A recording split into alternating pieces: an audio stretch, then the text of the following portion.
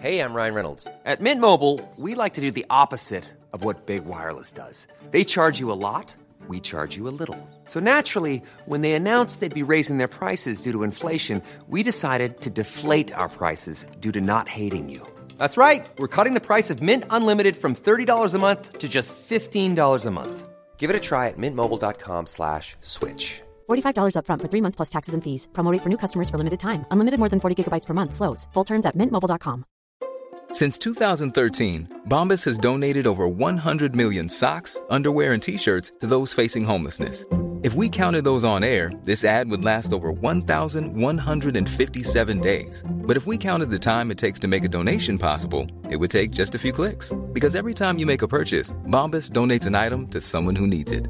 Go to bombas.com/ACAST and use code ACAST for 20% off your first purchase. That's bombas.com/ACAST, code ACAST. Hello, and welcome to our thought-provoking podcast with myself, actor, writer, director and deep thinker Libby MacArthur, counsellor, life coach and all-round mountain man Ross Hislop, and compassionate, strong advocate for women, motivational speaker and broadcaster Anne Hughes. In this series of podcasts, we will be talking about the things we hardly ever talk about. In each episode, the three of us are going to attempt to unpack the obvious, important, enormous life topics, questions and controversial issues that all of us know about, but no one hardly ever mentions or wants to discuss, because it makes us, at least some of us, feel uncomfortable. Nothing is overlooked. This is The Elephant in the Room.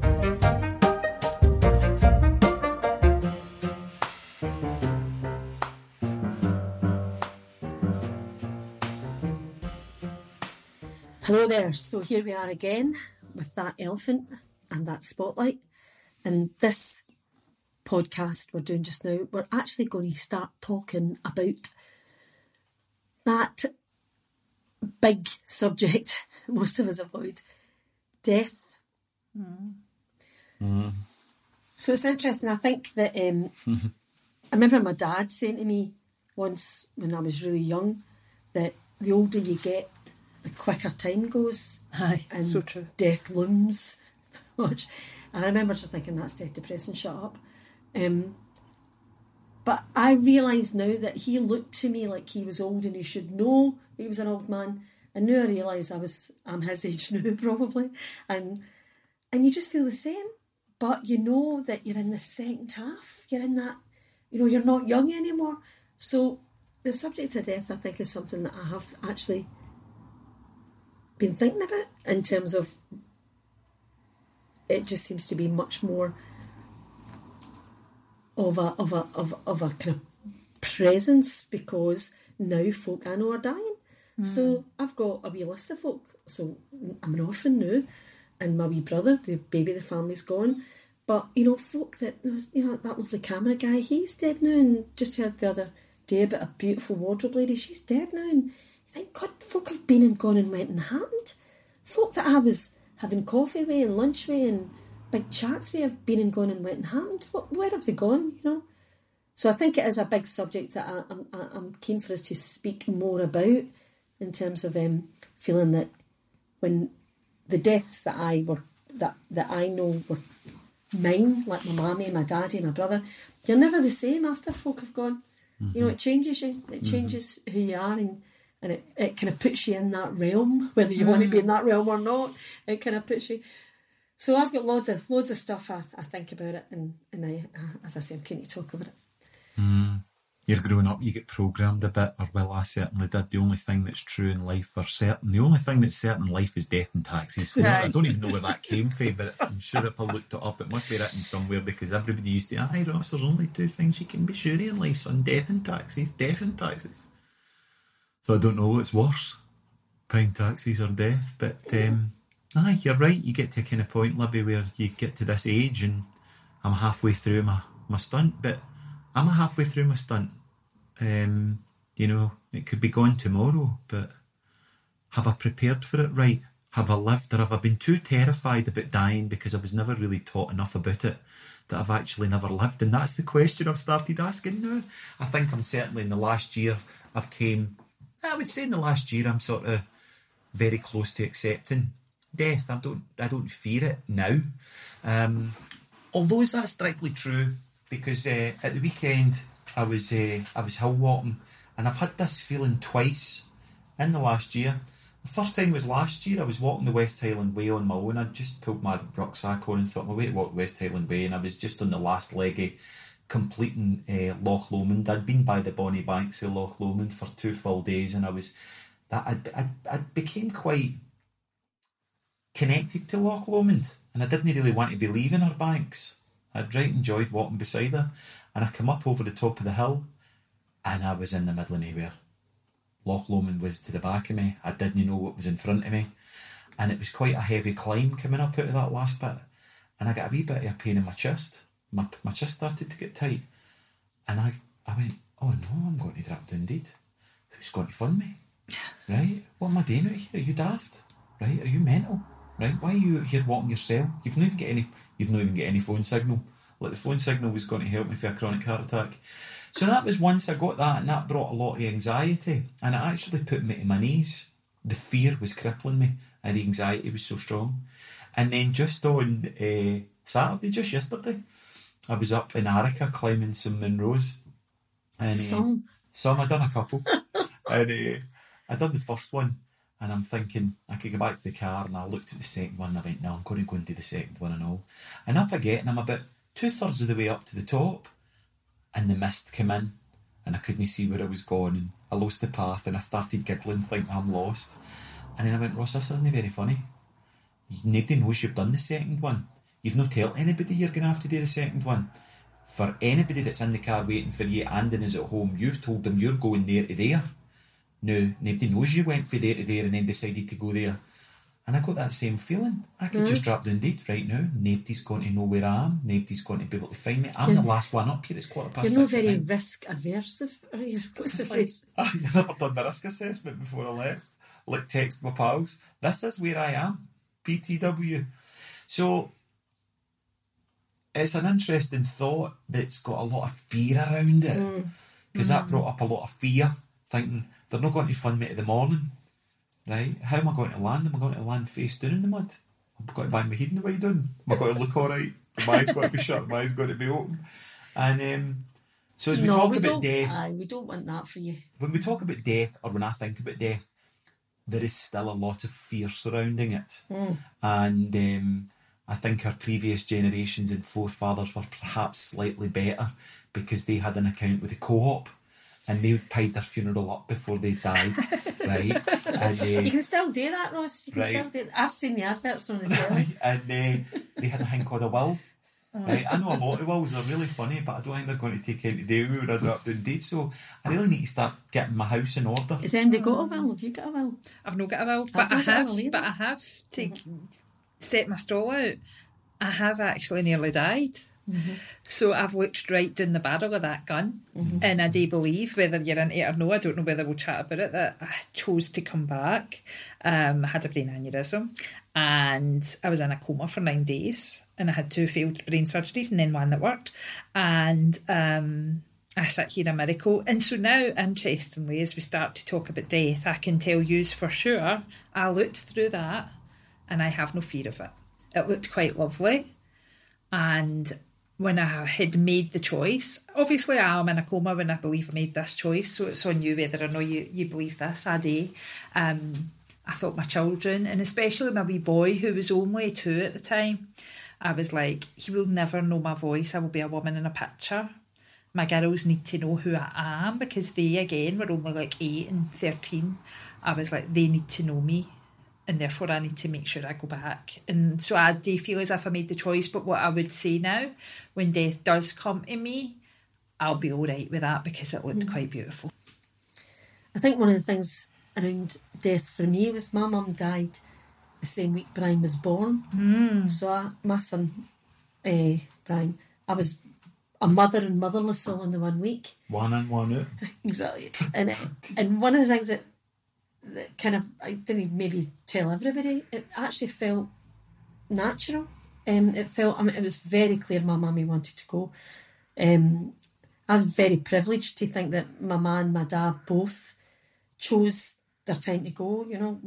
Literally the baby was shoved under her nose. I had a cesarean, the doctor said I had to stay to the Friday, and I signed myself in the Thursday, went straight to the hospital and shoved the baby under her nose, and she died hours afterwards. So she hung on to see Brian, and my sister slapped her hand through the morphine so that she came through the morphine and saw the vein and spoke to me, and then she died hours later. So she wanted to go. My mum was very clear about that, and she went when she knew we were okay. And there was something about it that was like the baton being handed over that actually felt very, very clean cut to me. And you think that would be the worst thing of all. You're mad, dying the same. And it certainly, you know, it would have been nice to have a mammy and a granny there, especially now that I'm a granny and I think about it that way. I can't believe my son didn't know my mammy. I can't believe that. That just seems so odd to me. Having said that, maybe there's something in that. Like, do people really go? You know, she was really, I felt as if the plug had been pulled out for the lamp but plugged into another source, like you know, another lamp, because she was very present that whole time. And I was, you know, had baby Brian, just felt she was in the mirror every time I looked, you know. So if really, you know, that thing of where are folk gone when they go? Are they really gone? Have they gone? Have you seen a dead body before, Ross? I was thinking about my first encounter with death. And my first encounter with death was as I was brought up in a kind of small holding, like a kind of miniature farm, and we had sheep and bits and bobs like that. And I don't know if the mother sheep had died or she'd just rejected her lambs, but for some reason I ended up with a pet lamb when I was about six-ish. Two, I think, because they were called Nicky and Jodie. I mind that, and I used to have to feed them milk out of a bottle. Oh, and I'm so jealous. I remember the big thick red teat on it, and it was a big, like a Brun medicine bottle. And I used to have to go out and feed the wee lamb. And anyway, I went out one morning and the lamb was dead. And of course I never knew it was dead, but it was rock hard, and I picked it up and I walked right out for the wee shed that I had it in. I remember distinctively walking through the path, through the kitchen, up the hall, into my mum and dad's bedroom that were fast asleep, and said, I can't get Nicky to feed, and sat the lamb on their bed. Oh my God. And of course the lamb was dead. And I never knew. I didn't know what death was. I couldn't understand. And as I'm thinking back, the strangest things are happening. Like, I can remember what it felt like when my tooth was loose as a child and playing with it, and then it fell out and there was a gap and it wasn't there anymore. And it felt really odd that gap was in the front of it. And it felt huge. It felt like you could park a motor in it. It's like a raspberry seed in your tooth. It was tiny. But then when you said about a dead body, I've only buried my grandmother and my grandfather, but I found my grandfather dead.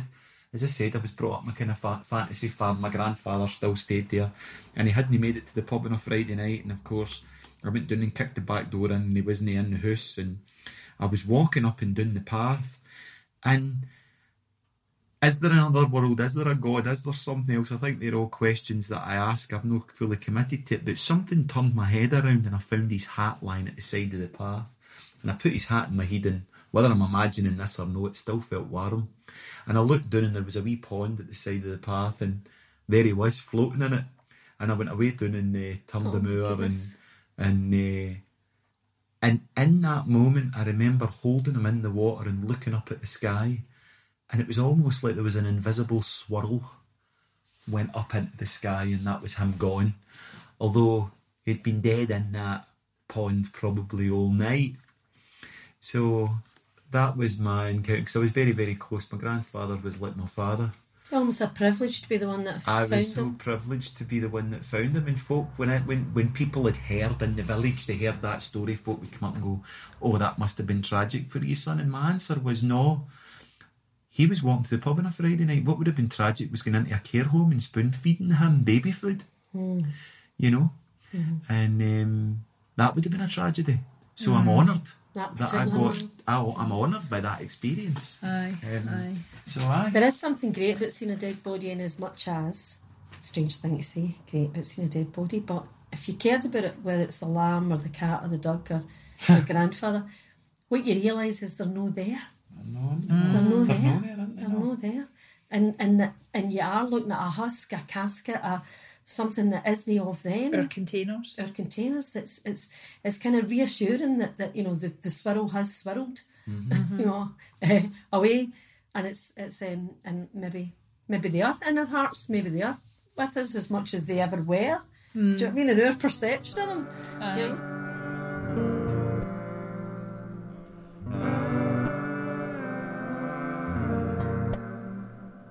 Death is something, I suppose, that's always been in my experience. My mum died when I was just no long turned 14. She'd had leukemia, so she wasn't well for a few years. And when you've got leukemia, you need a bone marrow transplant. And she had 2 brothers that were matches, so we were all geared up for the fact she was going to get better. But sadly, it seemed at the time as if it was unexpected. It was unexpected for me, but I was only a wee lassie.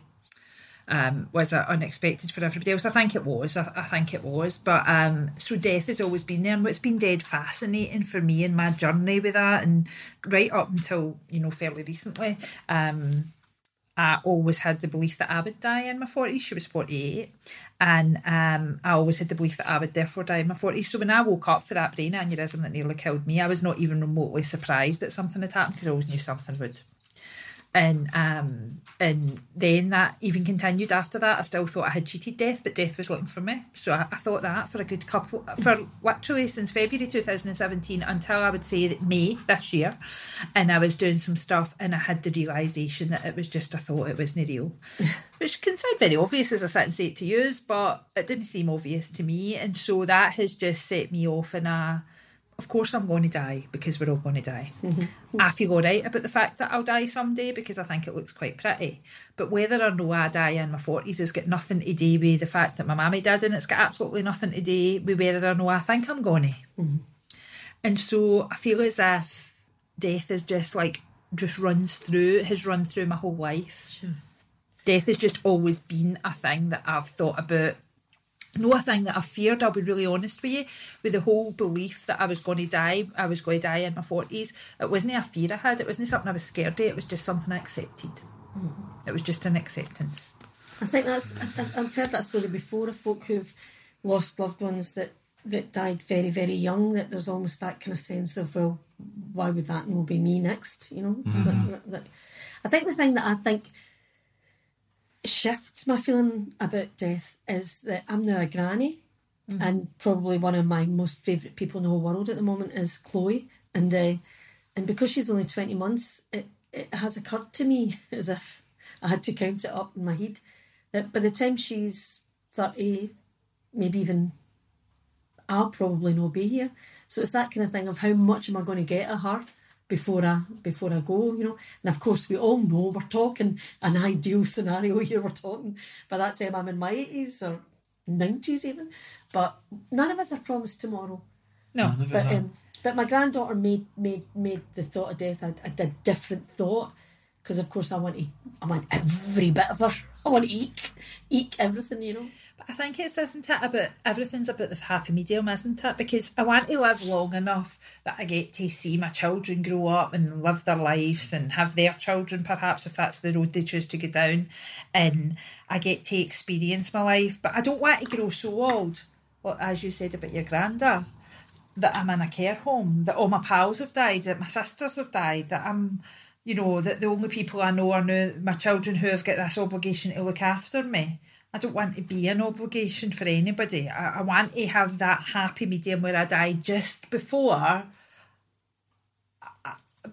all my pals and my sisters. I don't know, but just before life becomes, well, I don't really like it here. Mm-hmm. Because if you've spent time with older people, what you will know is, and my dad died 6 years ago, and what was very apparent with him, he had a healthy, never been in hospital a night in his life, wasn't even born in a hospital, and he was 81, and he got diagnosed with prostate cancer and died 16 weeks later. He felt as if, that's okay, I'm okay. I don't know what he felt, this is what I think he felt. Sure. I'm okay with dying. He was 1 of 10. He had buried all his brothers and sisters. Yeah. Buried his wife 27 years before.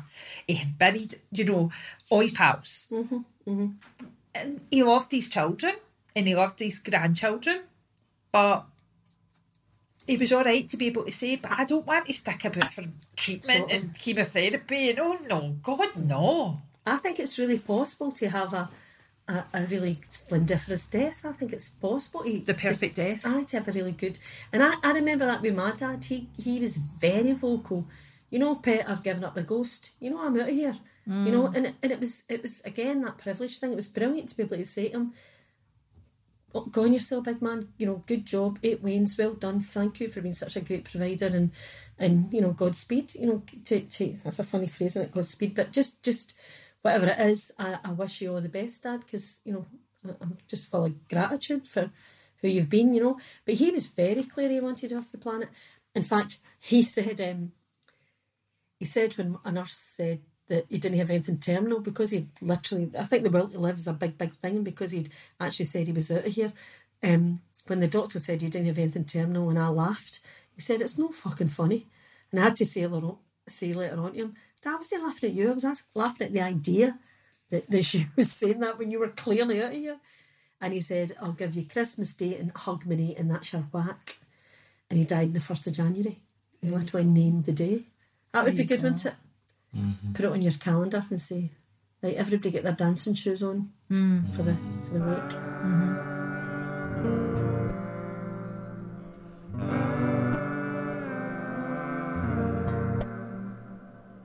Listening to yous have got me thinking.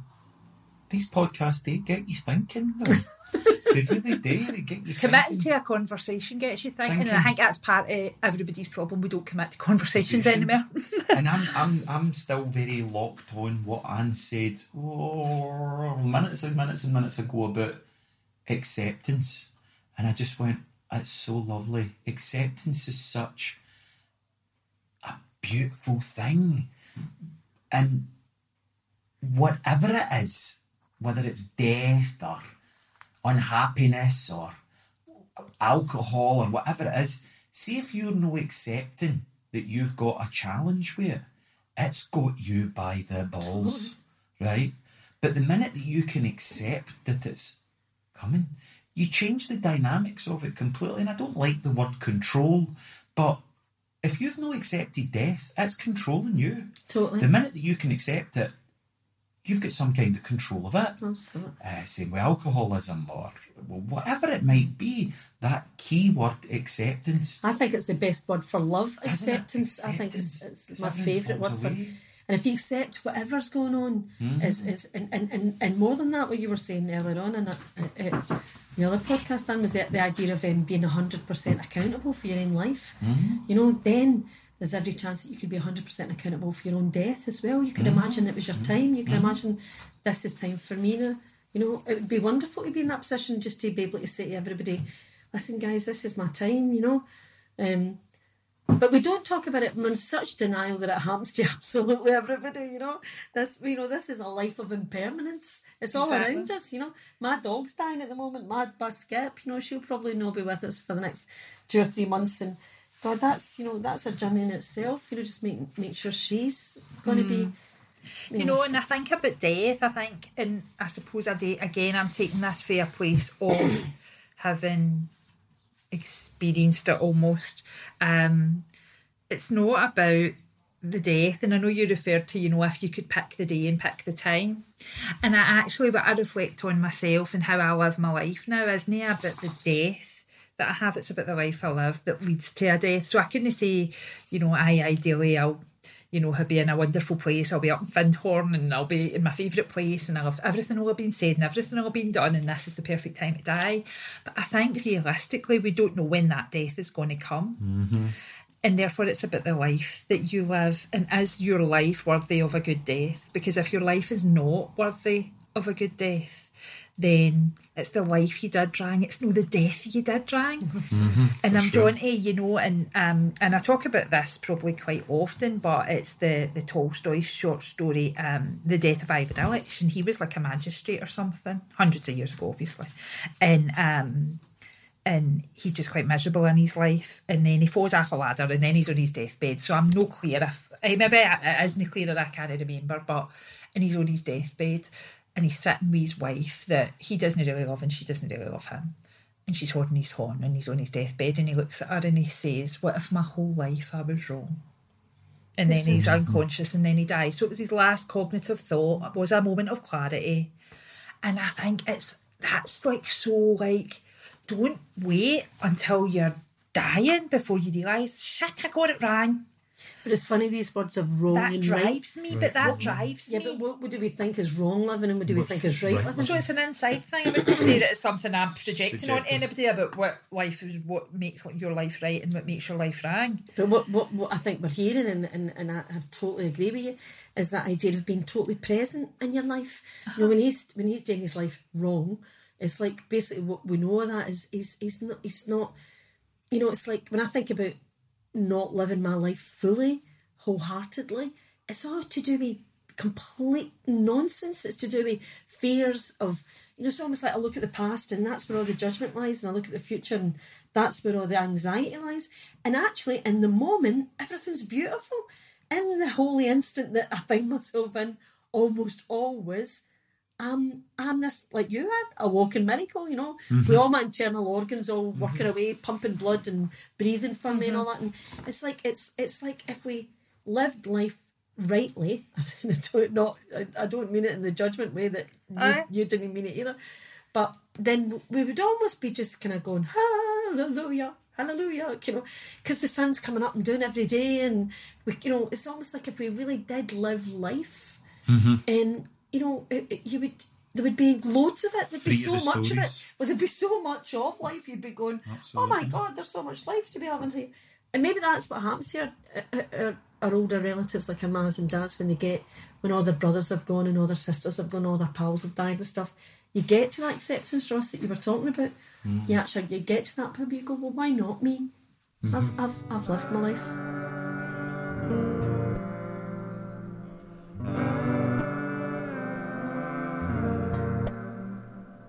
I'm repeating myself. It's great to hear you speak and hear your opinions and your thoughts. It's beautiful, isn't it? And then what Anne said earlier on as well, and we just don't have these conversations, but we're talking about death, and we've jumped into where I was going there was death and dying is minute to minute, moment to moment, because I'll never be the person that I was yesterday. And, you know, I've got a daughter we were talking about over lunch that I've no seen for 2 years. And it would have actually been easier if she was dead. It's actually harder that she's still alive and I don't see her. But the person that I thought I had to be, which was her father, that died. With no seeing her. Because I don't have anybody to give that love to. And the jobs that we have, that there's redundancies going about right now. That's a death. There's deaths all the time. So when you're not being authentic and you're being a role, a character, there's always going to be a death. Because if I was wholeheartedly who I am, whatever that might be, it's a great concept and I'm very eager to go on a journey of exploring that. But when I'm a role, I'm an actor in the world, acting as if I am a whatever, and that redundancy comes, I will go through a death because the personality that was running the show, in order for me to show up to do that, wasn't authentic. There's going to be because there was an attachment to that, because that had to hold me up and prop this 3-dimensional illusion up in the first place. So when that gets redundant, I collapse. There's a death. There's a death in who I thought I was in a relationship that's no longer there. Sure, there's all these wee mini grieving processes. Do you know what it reminds me of? It reminds me of Dennis Potter when he was dying, you know, the writer, and he knew he was dying and he looked out his window and there was blossom, and it's a very well-known moment now that it's recorded that he said it was the most blossomy blossom. You know, it's that thing of if we knew that if we really get out the denial and we're really present to those moment by moment by moment kind of, you know, layers falling away, you know, almost journeying towards the death we know that's inevitable.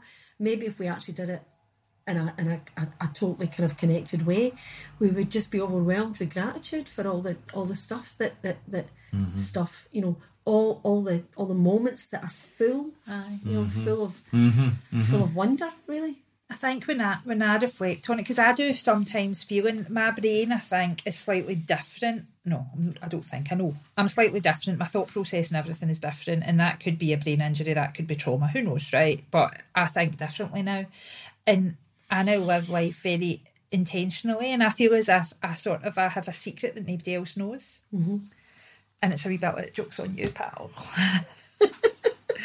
Because you don't want to work with me, joke's on you, pal. Because I'm fucking exceptional. Did you know I was a miracle? But there's also that, like, I go into everything I do with an intention. So I knew, and I had a saying for a while when I was first getting better and stuff, I would show up for what shows up. I showed up for some mad amount of shite. So now my rule is, if I put joy, because it's only me that can put joy, a job isn't going to make me joyful. It's me that brings the joy to the job, whatever that job may be. Cleaning the toilet or going out for dinner or doing whatever I'm doing, right? So I came up with this whole thing. If I believe that this thing today will bring me joy, like recording this podcast we use, then I will do that. And I will continue to do things every single day in every single way that will bring me joy. I work for myself. Who knows? I might end up packing shelves. But if I bring the joy, then every day of my life will add up into a fucking beautiful lifetime of lots of days full of joy, because it's me that brings the joy. Absolutely. And that's something, I don't know if that was nearly dying that's gave me these insights, but it's insights that are very obvious to me now. It's brilliant, because we all know we've got that pal that thinks that it was the other party we should have gone to, because they're obviously having more fun than the one we ended up at, as opposed to just being present to what you're bringing to the party. And so if we were to reflect on that whole thing about me saying, you know, I want to live a life that's worthy of my death, whatever my death may be, it doesn't really matter, that's irrelevant, because I'm out of here right after that. Therefore, when I talk about doing life right, and I mean that as a very individual thing, for me, doing life right is bringing the joy to the table every day of the week. And it is showing up, and it is being, oh my God, I'm my own best pal. It's lovely. And I've always been very interested in the death process. I've always been interested. As a way, and I was always burying wee sparrows that I found and putting wee crosses on them. Kind of always having a wee ritual. So I was doing that as a kid, and so I've now just trained as a celebrant. So I could bury you, and I couldn't marry you, Ross, but I could bury you. Are you know that kind of celebrant? No, I will be eventually, but it's a legal requirement, so I need to train again for that. But so here I am. I'm very drawn to being the official at a funeral, and I'll be meeting a lot of people who are going through the grieving process. And I suppose one of the things I want to think I can do in terms of being in service in that arena is to encourage people to talk about their lost one, and keep them alive, keep them in their hearts, keep them in their heads, keep them active. I know when my mum died, I'll never forget this. We went back to my mum and dad's house after mum died, and we just talked about her for hours, and the amount of laughter. They went, no, I remember that time, because my mum was a total eccentric, brought up by nuns in Nazareth House, completely. She was very lonely in terms of, I don't mean lonely, she was very independent. She lonesome in her own headspace and everything. We all wains about her in the Catholic Church and all that stuff, and her man, she did what she did, and it was her choices, But so there was hundreds of stories about her being wildly eccentric, and we laughed and laughed and laughed. And there's something about, I think I know my mum now better than I did when she was alive, which sounds bonkers. But there's a bit of me that thinks it's really important to keep talking about the people we loved, to keep talking about them, keep them close to us, keep looking at the photos, keep going over the videos that we've got, if we're lucky enough to have videos of folk that Aye. And I think it's just because my mum and dad didn't have stuff as such. I wear a lot of bangles, and one of them is one of my mum's bangles, but and I say I don't need stuff to remember my parents. I see my mum when I look at myself in the mirror. I see her and my daughter sitting in the couch crocheting the other day. I see her in 100 things in 100 ways and 100 times. I don't need there to be stuff. I don't need to visit a graveside. I don't need to do these processes that people think is how you respectfully remember or how you respectfully mourn. I think it's like, it's all on you. It's an individual choice, isn't it?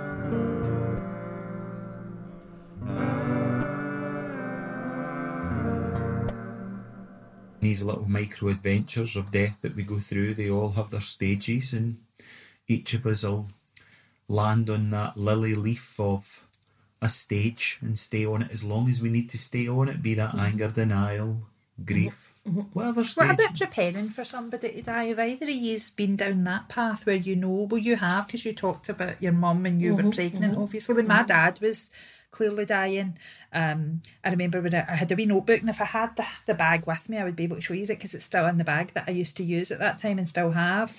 And I used to, when I was sitting at the bedside, because we would all take turns, so he was never himself, and he wasn't conscious, and I would write all these wee memories of growing up in it about me and my daddy.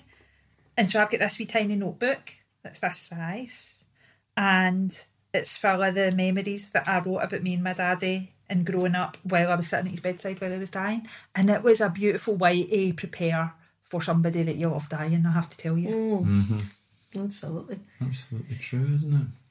I remember going to hospital fields in Aberdeen, and it was a bunch of folk who had HIV and AIDS, and they were making hope chests, and I was a drama worker there, and so the idea was that in these hope chests there would be everything. There'd be stories, and there'd be pictures, and there'd be music, and they would be left behind for people to remember them after they'd gone, the folk could. And of course at that point it was called the T4 group, and at that point folk were really felt if you had HIV and AIDS you were a goner. I mean, that was a way back in the 80s, and it really felt that folk weren't going to survive this then. But I remember there was videos being shown, and they were videos of people who'd already been and gone and happened, and we were all sitting around. And the cook in the place, we were there residentially, so we were there for about 2 or 3 days, and the cook in the place, I'd already told her that my dog was having puppies, due to have puppies.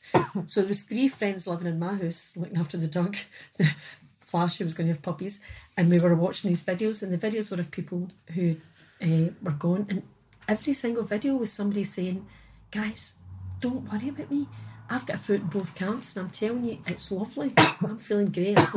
And then the cook would run down and go, puppy number 2, and then we laughed.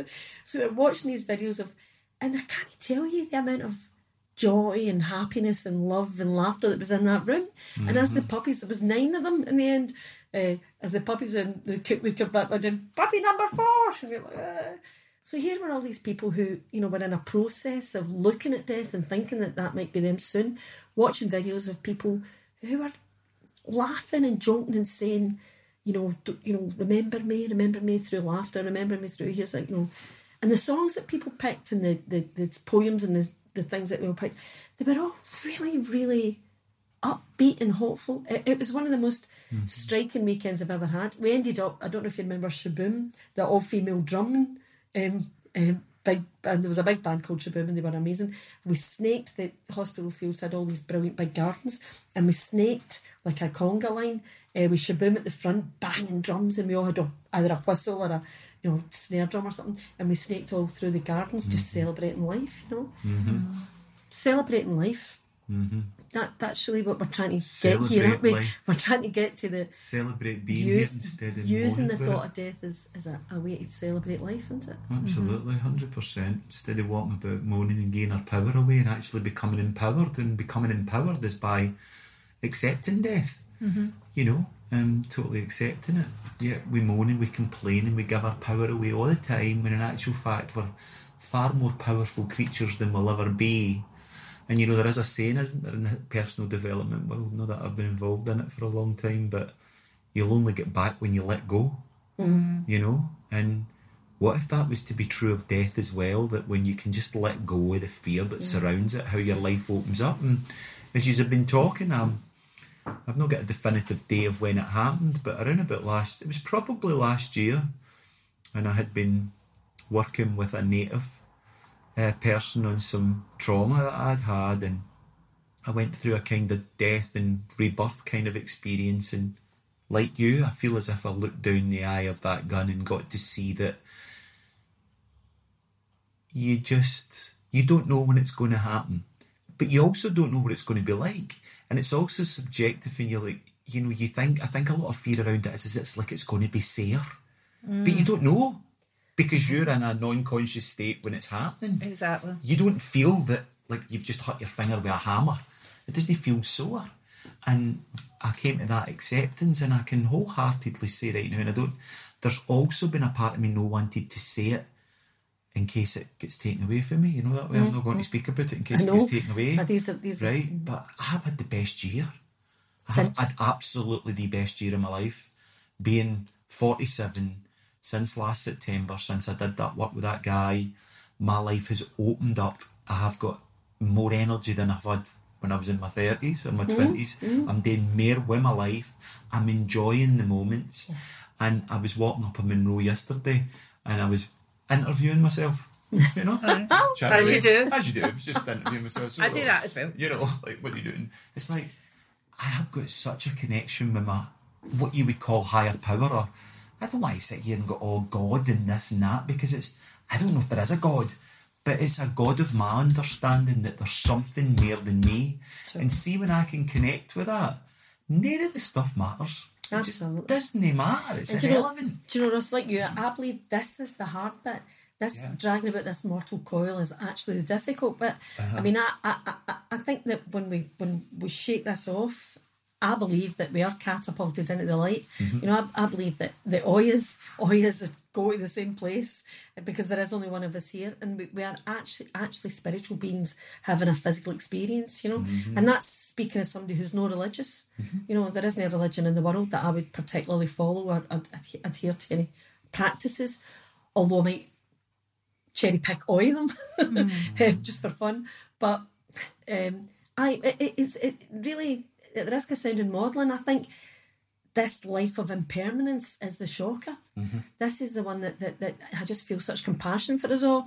Kind of living with the death as the kind of big shadow at the end of it all. You know, it's hard for us poor wee fragile. What if death is the prize for living? Exactly. Oh, definitely. I think that's that way. Let's just say that's what we're saying, right, guys? Definitely. Yeah. We'll be back soon. Okay. With a spotlight on a different elephant.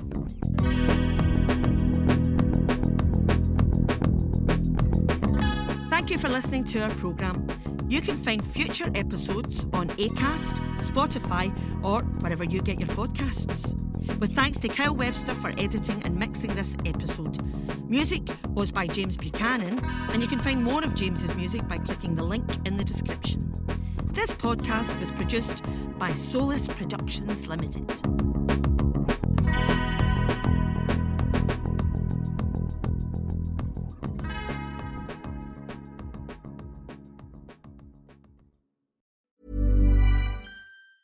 Hi, I'm Daniel, founder of Pretty Litter. Did you know cats tend to hide symptoms of sickness and pain? I learned this the hard way after losing my cat, Gingy. So I created Pretty Litter, a health monitoring litter that helps detect early signs of illness by changing colors, saving you money and potentially your cat's life. Pretty Litter is veterinarian developed, and it's the easiest way to keep tabs on your fur baby's health right at home. Go to prettylitter.com and use code ACAST for 20% off your first order and a free cat toy. Terms and conditions apply. See site for details. Planning for your next trip?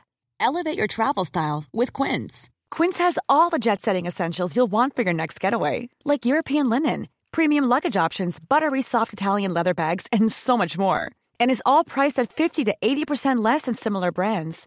Plus, Quince only works with factories that use safe and ethical manufacturing practices.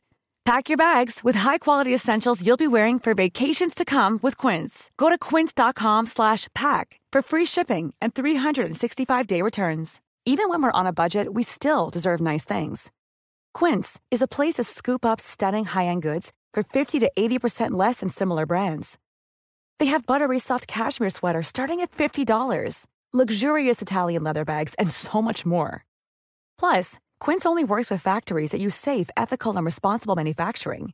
Get the high-end goods you'll love without the high price tag with Quince. Go to quince.com/style for free shipping and 365-day returns.